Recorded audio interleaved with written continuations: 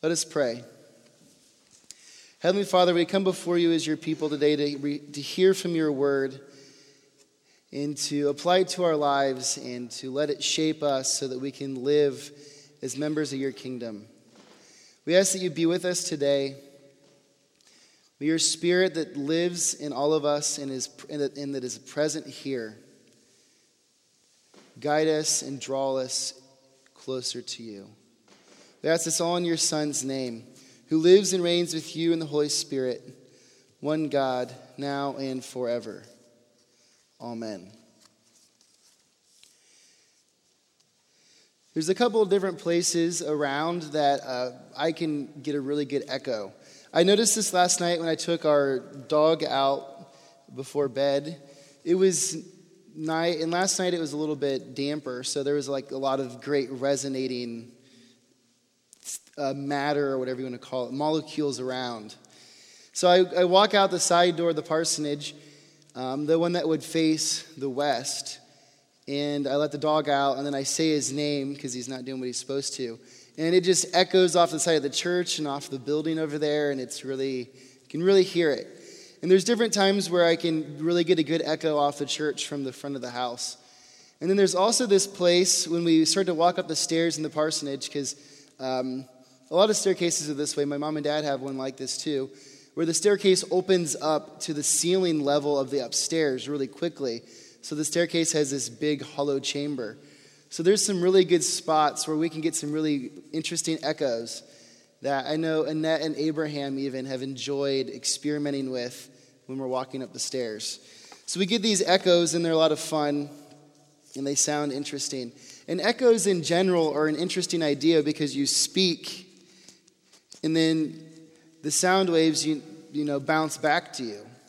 So imagine before we knew how that worked, before we discovered sound waves and how sound vibrates and creates waves in the air, much like water waves that can bounce back and we can hear them, imagine how weird echoes probably were. I don't know. I'm sure that they would have been an interesting thing that people thought was weird spots that would have probably become holy or cursed, because you don't know what happens whenever someone talks back to you when you're talking. But what's interesting about echoes, and I've talked about this before, but I've never used this echo language, and I think it will really help us, is the New Testament and Jesus, and really all of the New Testament, echo the Old Testament. So as Christians, we are mainly people who focus on the New Testament, but we cannot understand who we are, and we cannot understand our identity as Christians and as people of God until we come to understand our connections, at least in some ways, to the Old Testament. And that's hard because we didn't grow up as ancient Jewish people did. We didn't grow up living the Old Testament laws. We didn't grow up with that mindset just because we weren't raised that way. As Christians, there's things about the Old Testament that we don't ever look at. And also, there's been this change in the way that Bible teachers and Bible scholars have thought about the Old Testament and the way it relates to the New Testament, in a way that they realize that for a long time, we maybe weren't quite understanding the world of the first century well enough to actually understand the way that Jesus and his disciples and Paul thought. So we were actually misunderstanding them whenever we were listening to and reading the New Testament. Not in substantial ways, but in ways that when we understood them better, it helped us to better understand what it looks like to live as a Christian.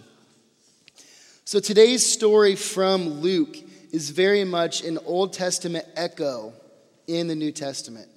So we can only understand this story when we understand it through the lens of a first century Jew who would have been raised knowing the stories of their people like we know the stories of our country. And they probably knew it better than we know our history.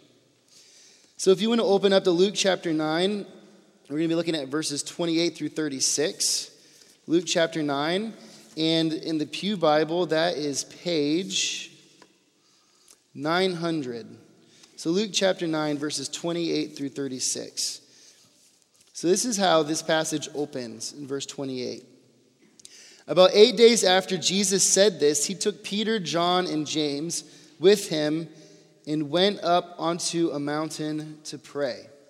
So we open up with this line, and there's a lot to wonder. For example, well, what is after 8 days of what? Because it says after 8 days after Jesus said this. Well, after he said what? For us to understand this passage, we have to know what Luke is referring to.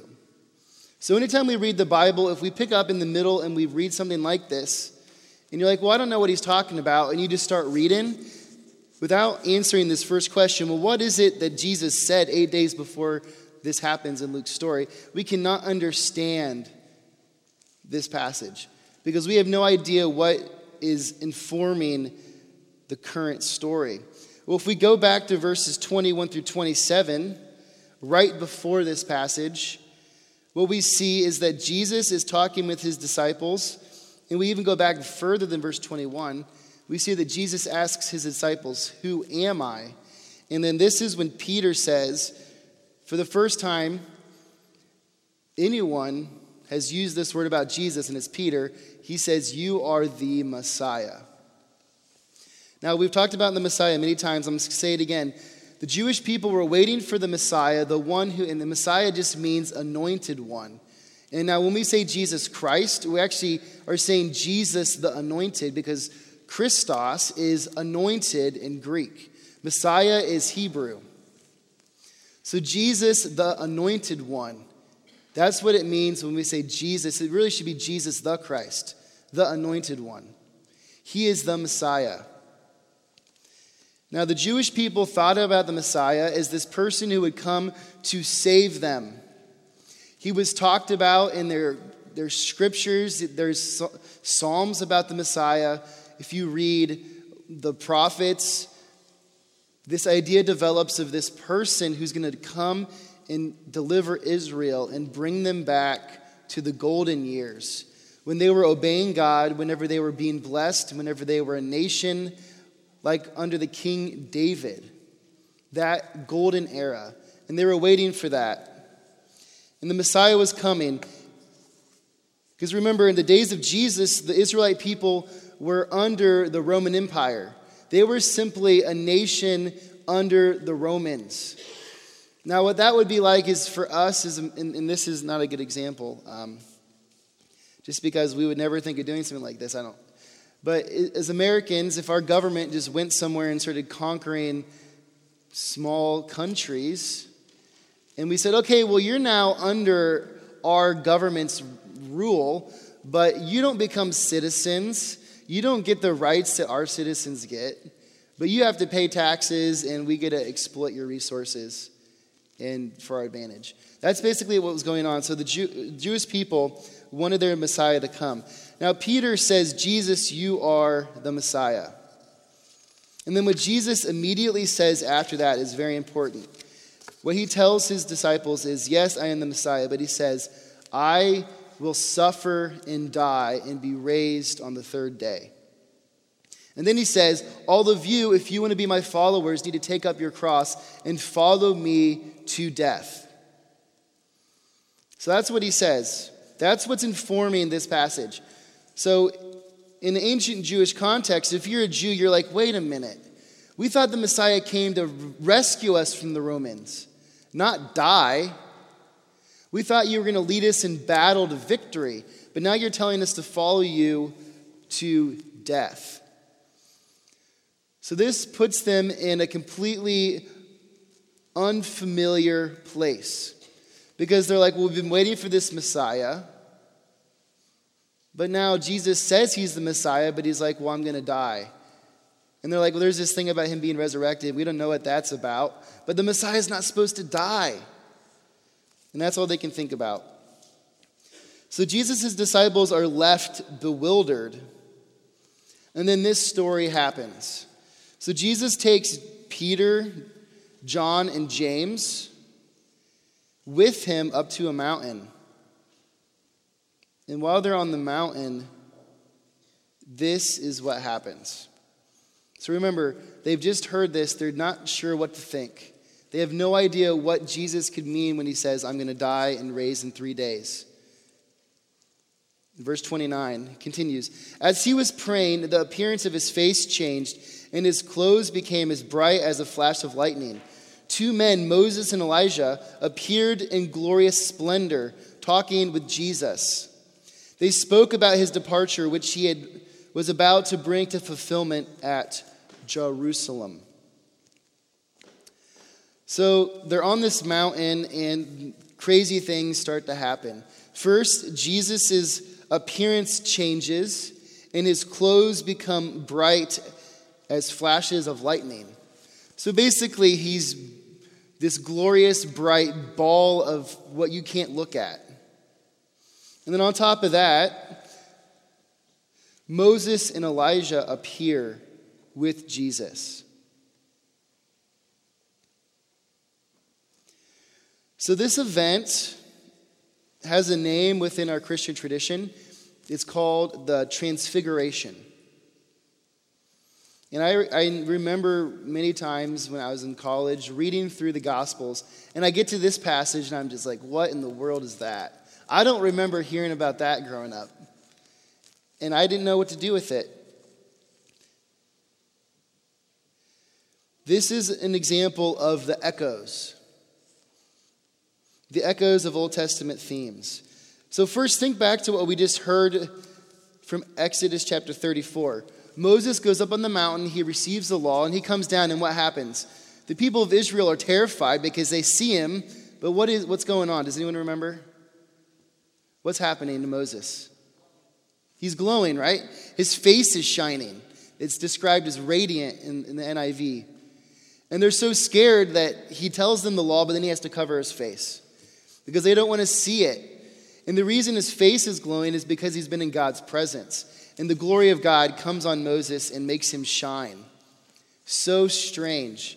Now Jesus, he's not in the presence of God. He's the one radiating this glory. His appearance has changed and his face is shining and his body and his clothes are like lightning. These echoes of the Old Testament. So, what does this first bit of weirdness mean? That Jesus' appearance changes and that his clothes shine?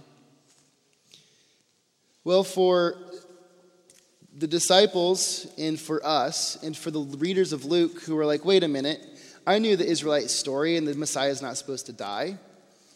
We now immediately have an Old Testament echo to affirm Jesus' identity. Even though he's challenging the Israelite understanding of the Messiah, he now has a Mount Sinai experience like Moses. Only this time it's not Moses that's glowing because he's been in God's presence. It's Jesus that's glowing because he is showing the glory of God himself. So this is a confirmation to the disciples and also to us who now read the gospel that Jesus does in fact come to do the work of God as his anointed Messiah. But what about Moses and Elijah? So these are two important characters in the Israelite story. Moses we've talked about, and we probably know who Moses is. But one thing that's weird about Moses, now if you read the end of Deuteronomy, Moses is said to have been buried by God. So within the Israelite world, there was this weird mystery around Moses because no one ever saw his dead body, or at least that's how it's presented in Deuteronomy. And then Elijah had a similar experience. Elijah was a prophet in the book of one of the Kings books. I think 1 Kings. Now Elijah was a prophet who was training Elisha, and then out of nowhere he's taken up by a flaming chariot into heaven. And he's removed from this earth.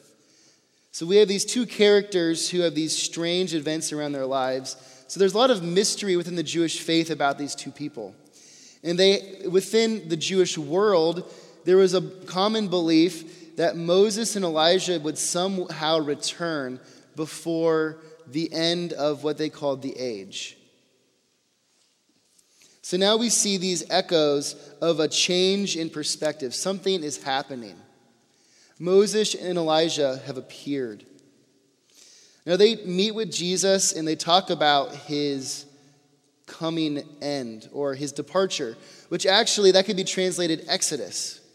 So now we have another Old Testament echo of the exodus of the Israelite people from Egypt in the book of Exodus. So we have this narrative story. And in this story, Jesus has revealed shocking things about who he is. And then immediately we have this glorious echo of Old Testament ideas that shows Jesus as radiating the glory of God and being present with two of the Old Testament heroes of the Jewish faith. And Peter, James, and John are there to see all of it. So Luke tells us their response. This is how they respond, starting in verse 32. Peter and his companions were very sleepy, but when they became fully awake, they saw his glory and the two men standing with him. So they're on the mountain and they witness this event. But what's interesting is Luke says they were sleepy. So it's almost as if while Jesus was praying, the disciples fell asleep, and then they're stirred awake by this commotion and this bright light, and they don't know what's going on. And only Peter is able to speak, and this is what he says in verse 33. So as the men were leaving, leaving Jesus, Peter said to him, "Master, it is good for us to be here. Let us put up 3 shelters, one for you, one for Moses, and one for Elijah." And then Luke adds this. He did not know what he was saying. So Peter's there with James and John. And they see what happens. And all that Peter can think is, well, maybe we should make some shelters. Now, for us, we don't really see this connection because the NIV uses the word shelters. But other translations, probably the ones in our pews, and other ones also, use a different word other than shelter. They'll use the word tabernacle. Now, a tabernacle is another Old Testament echo. Can anyone tell me where the tabernacle came from? Does anyone know what it was? I'll say it was a tent. Does anyone know where in Israelites' history the tabernacle was important? Stored the covenant, yep. The Ark of the Covenant, right? So the Ark of the Covenant. And it was made, I won't make anyone answer any more questions about the tabernacle. So it was a tent that the Israelite people carried around with them in the wilderness. And they would set it up, and the Ark of the Covenant would go into the most holy place. Now, what the tent represented was God's tent in the camp of the Israelite people. And the presence of God would actually dwell in the tabernacle. And the Ark of the Covenant was actually supposed to be the throne of God. And it was this throne where he would put his feet on the tabernacle. So this was the image of the tabernacle that became the temple. Was the image of God dwelling with his people. So now we have another Old Testament echo.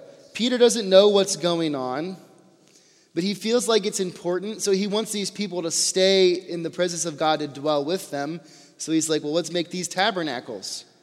Now, Peter doesn't tell us how Jesus responds. All he does is tell us is that Peter didn't know what he was saying. So now this is interesting. Within the story of Luke's narrative, the disciples don't quite understand who Jesus is until after the death and resurrection at the very end. So while they're in the midst of learning who Jesus is in this story, now Epiphany is the season when Jesus is revealed. So Jesus is revealing himself to his disciples, and they don't understand. They even see this miraculous event, and Peter doesn't know what to say. They're sleepy, they're confused. They say the first thing that comes to their mind. This is what Luke wants us to see. The disciples did not understand who Jesus was until after his mission was finished. So I think this is important for us. It's an opportunity for us to realize that we are on a journey of faith just like the disciples. Now, the journey, we should be walking on the journey. But if we're at a place in our life where we don't understand why things are happening or what God is doing or what he's trying to tell us, it's part of the journey. And there's times when the disciples, now Peter, James, and John, these are some of the most important names of all the disciples. Peter becomes a very important character, so does John, and then James becomes one of the earliest martyrs for the faith. And these guys didn't understand. So it's okay for us if there's times when we don't understand too. Faith is a process. But while we are in process, we also have the luxury of being able to look at Luke's story from the outside and know some details that the disciples didn't. Like, we understand what Jesus means when he says, well, I will suffer and die and raise. We can understand what that means. And we also can see these Old Testament echoes that Luke so very clearly makes for us in his story so that we can connect the dots in a way that maybe the disciples probably couldn't. And what we're getting is their reflections and processing of this event. And they can tell us later what happened. Because when we read the very last line of this story, it'll tell us that Peter, James, and John didn't tell anyone else what happened right away. But certainly after Jesus had resurrected and they're with Jesus and they're reflecting on everything he taught them, they're like, wait a minute, that one day on the mountain. And then they're able to see all that is put into this story for us. These Old Testament echoes. We're able to see these. So we need to listen to them. But before we get to the echoes and see their meanings, let's talk and look at the very last bit of this story. Starting in verse 34, this is how it continues. While he was speaking, a cloud appeared and covered them, and they were afraid as they entered the cloud. A voice came from the cloud saying, "This is my son whom I have chosen. Listen to him." When the voice had spoken, they found that Jesus was alone. The disciples kept this, here it is, to themselves and did not tell anyone at that time what they had seen. Because who could have explained it? They had no idea what was happening. They just, maybe we're all crazy. So Peter, James, and John don't tell anyone.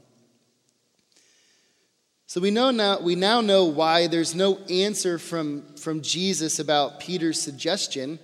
It's because while he's speaking, a cloud appears and takes over the disciples or covers them. Again, this is an Old Testament echo.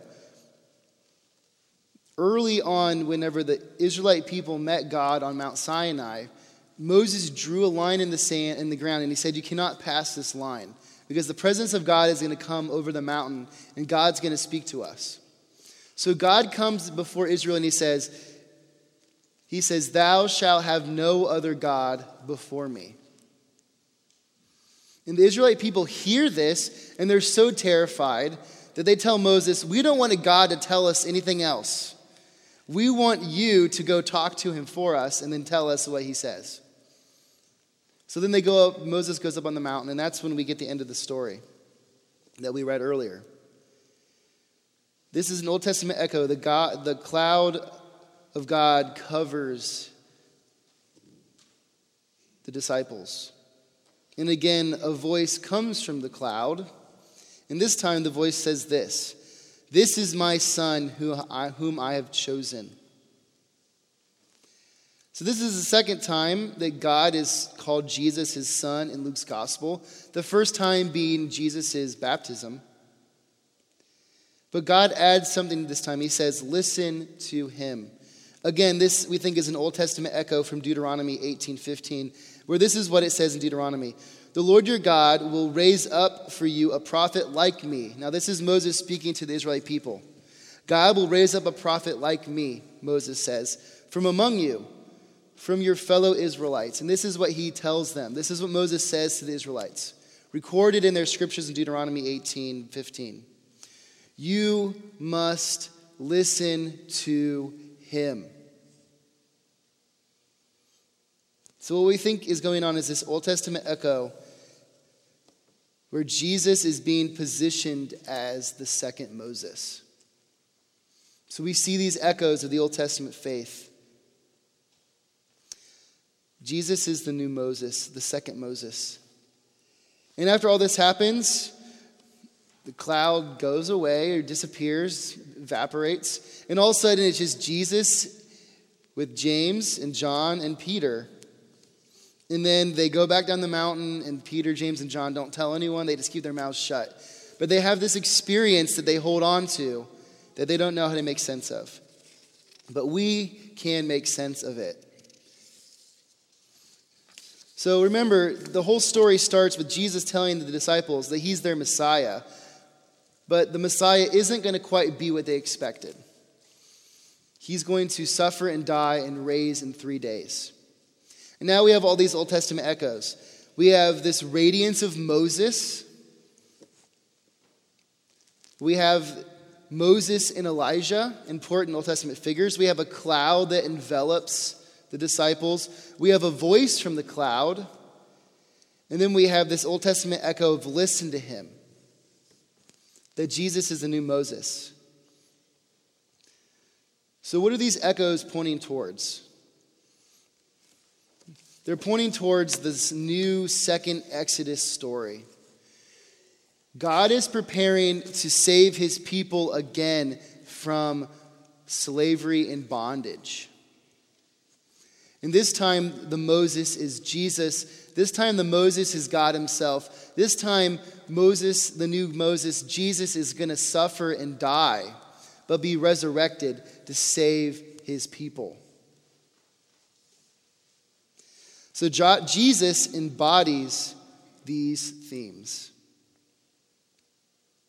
But remember, the point that we need to take is listen to him. Who does Jesus claim to be? And now this is what the disciples needed to listen to. What does Jesus tell us about himself? And what Jesus told his disciples is that he saves through suffering and death. He's coming to save them, to deliver them, to bring them out of bondage as their Messiah. But Jesus saves through suffering and death. If we keep reading either the very next passage or the one after that, I think there's one in between, there's a second time where Jesus predicts his death to the disciples. And there's at least one more time where he does that again. He tells them more than once, I must suffer and die. But even though he's going to die, we have this Old Testament echo that Jesus is in fact the new Moses to come and save God's people and deliver them from oppression and slavery, to liberate them. But how is it that he does that? How does Jesus save? He doesn't save with victory or with fighting and with military force. Jesus saves through suffering and death. Let us pray. Heavenly Father, we come before you, and we've heard this story about your Son, that you've told us to listen to him, to look at the way in which he tells us he comes to save us, that he comes to save through suffering and death. Now, Lord, as we prepare to enter the season of Lent on Wednesday, as we prepare to follow Jesus, your Son, on this journey to his death on Good Friday, may you be with us. May you help us to prepare. May you help us to put our lives and put ourselves in a position to reflect upon and make that journey with Jesus towards his death. And may we remember that Jesus saves through suffering and death and not through power and oppression, but through suffering, giving his own life. We ask this all in your Son's name, who lives and reigns with you in the Holy Spirit, one God, now and forever. Amen.